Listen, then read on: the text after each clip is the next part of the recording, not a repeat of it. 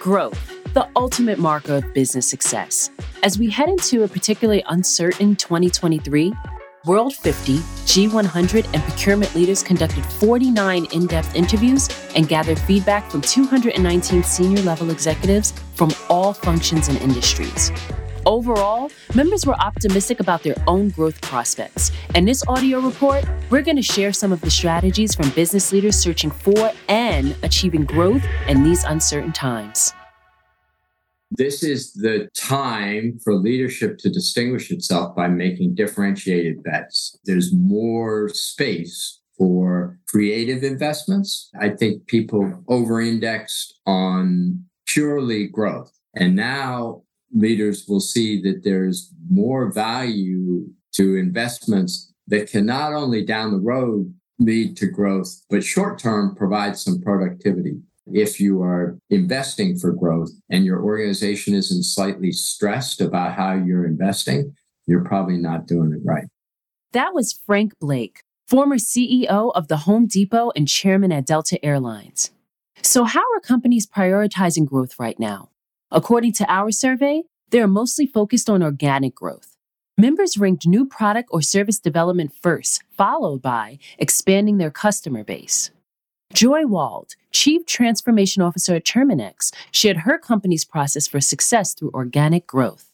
We went off-site. We had the strategic meeting about, yes, pie in the sky, levers of all these things for growth, but we made sure we left there with like 3 to 5 key initiatives.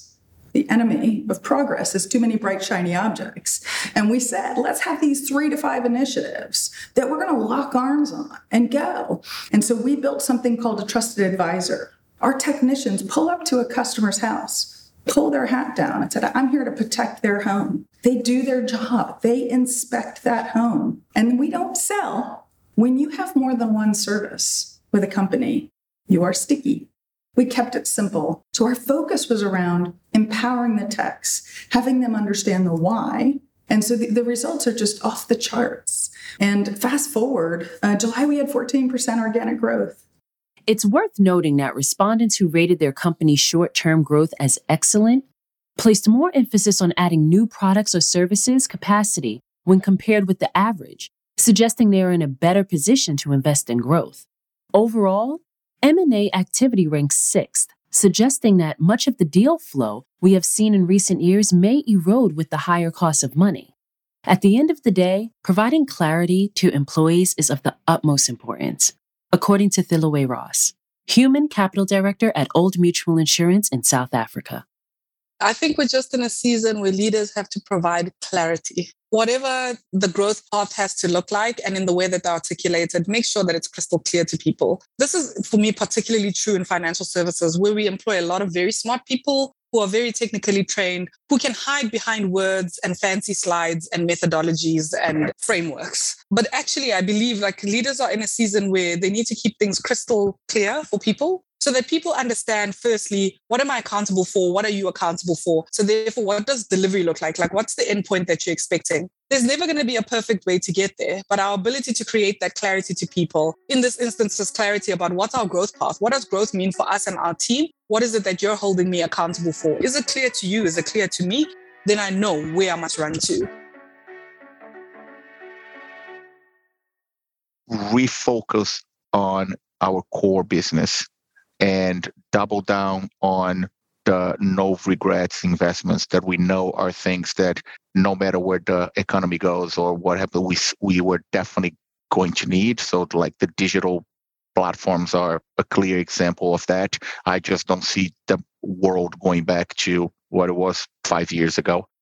Marco Ferrato, SVP and Chief Strategy Officer at Unum, shared those thoughts, which were echoed by many of the business leaders that we spoke to. According to our members, advances in technology will be the most significant accelerator of growth, with 59% of members ranking it first. Consistently, members told us that they're investing for the longer term in technology, even if it puts pressure on margins and revenues in the short term. COVID was cited by many surveyed as tearing down bureaucracies and accelerating shifts to digital. Dan Futter, the Chief Commercial Officer at Dow Inc., describes the massive change their business has experienced.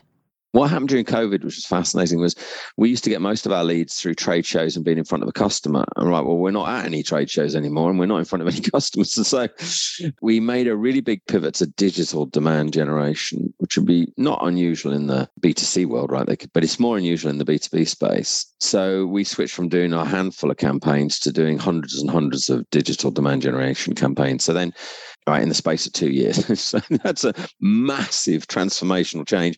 And so we're wrestling mostly with making sure, okay, well, that's a different journey those customers are going through. Have we designed for a great experience on that journey? Is it good for our people to support? Is it good for the customers to go through? And so lots and lots of effort in that space trying to improve. So what we found was we moved from literally probably less than 10% of our leads coming in through Dow.com to now it's the majority. That's a massive change. According to our survey, the second most commonly cited driver of growth was an easing of the talent shortage. Similarly, labor and talent shortages were voted the number one barrier to growth in our survey. While layoffs may be necessary for certain companies, Frank Blake believes now is the time to drive productivity and retain your labor force. Most businesses are having a hard time holding on to people. And so their effort should be, how do I hold on to the team that I've got? I didn't exit COVID with enough people to begin with.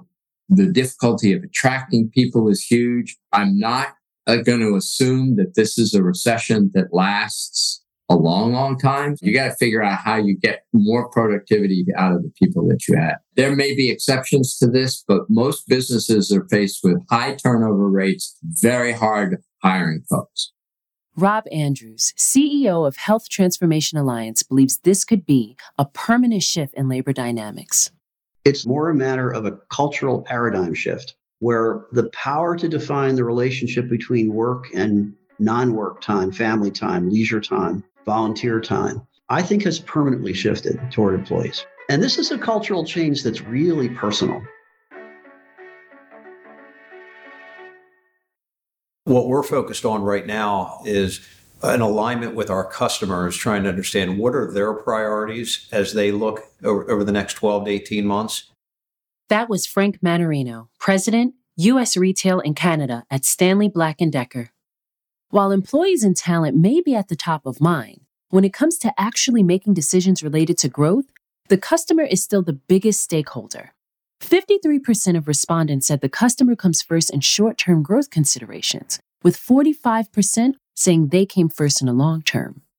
August Calhoun, EVP and President, Sales and Operations for Change Healthcare, says that by being responsive to customers' needs, the company can be more effective in its sales and training efforts. We try and listen to our customers, and we've done things like we are on permanently a shorter sales plan for our salespeople, right? Where before it was an annual sales plan. We made the decision and we stuck to it to be on 6-month sales plans. And that allows us to adjust targets, to readjust focus, but it also allows us to do more frequent training because we can do it virtually and very effectively with video. And we change the pitch based on what our customers needs. Harry Sommer, President and CEO of Norwegian Cruise Line, shared how putting the customer first has been their most important strategic decision. So as important as how much we want to grow is the question of how we're going to achieve it. And we really have taken this philosophy of guest firsts, where we try to imagine the product, and not just the product, the entire process from, the initial guest contact with us, going through our marketing, through our website, and look at it through the eyes of what would make the best possible guest experience. Because if we get the guest experience right, we have a huge engine for future growth. We have two really immediate metrics that we can look at that are incredible predictors of whether we're going to have future financial success. One is the guest satisfaction on the ship. And the second thing we can look at is we actually sell guests future cruises while they're on the ship. And it's amazingly resilient despite what happens in the environment with COVID, despite what happens in the environment with recessions. We have found these two metrics to be an amazing predictor of what our future success for the next 12 to 24 months is going to be. We're now a year later. We can actually measure the people that traveled in the back half of last year. Are they coming back more frequently or not? So our record year for return rate was 2018 guests returning into 2019. Last year, the rate of people traveling in 22 returning in 23 is double what the rate was for 18 going into 19. A wow moment. If there's one consistent theme that comes out of our interviews, it's the fact that leaders are aware of how resilient their organizations have become. There's an anxiety about the economic situation, but most also believe it's time to be courageous. Dick Bohr, director at Nestle, Shell, and SHV Holdings, said, "You have to have guts to things which you believe are important. Don't stop it today. When you come back, you're behind." Penny Kotner, CEO of Infinite Electronics, strongly agreed. I would underscore for CEOs who've never been through a cycle before, the most important thing is don't lose your nerve and make sure that you continue to invest where you know your business thrives. It's just a matter of keeping your eye on what you know you do well. Businesses have learned to react quickly, and they are now becoming much more proactive, particularly when it comes to making the longer-term bets needed for growth. Whether this will hold if conditions continue to deteriorate is up for debate. But for right now, the mood of our members is of focus, not panic. Kristen Chavez, Vice President of Product Management at ResMed, described the new normal many businesses are now operating in. We've actually now stopped talking about resilience because it just is a state of where we're at.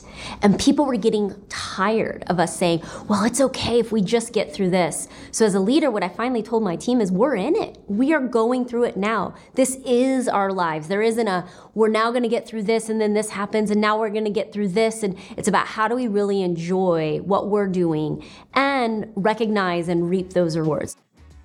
We hope that you found this research useful and that some of the perspectives expressed here are as helpful as you address these challenges. The full report is available and can be viewed at gettingtogrowth.com. Please share your feedback with us or ask further questions by contacting info@gettingtogrowth.com. Thank you for listening.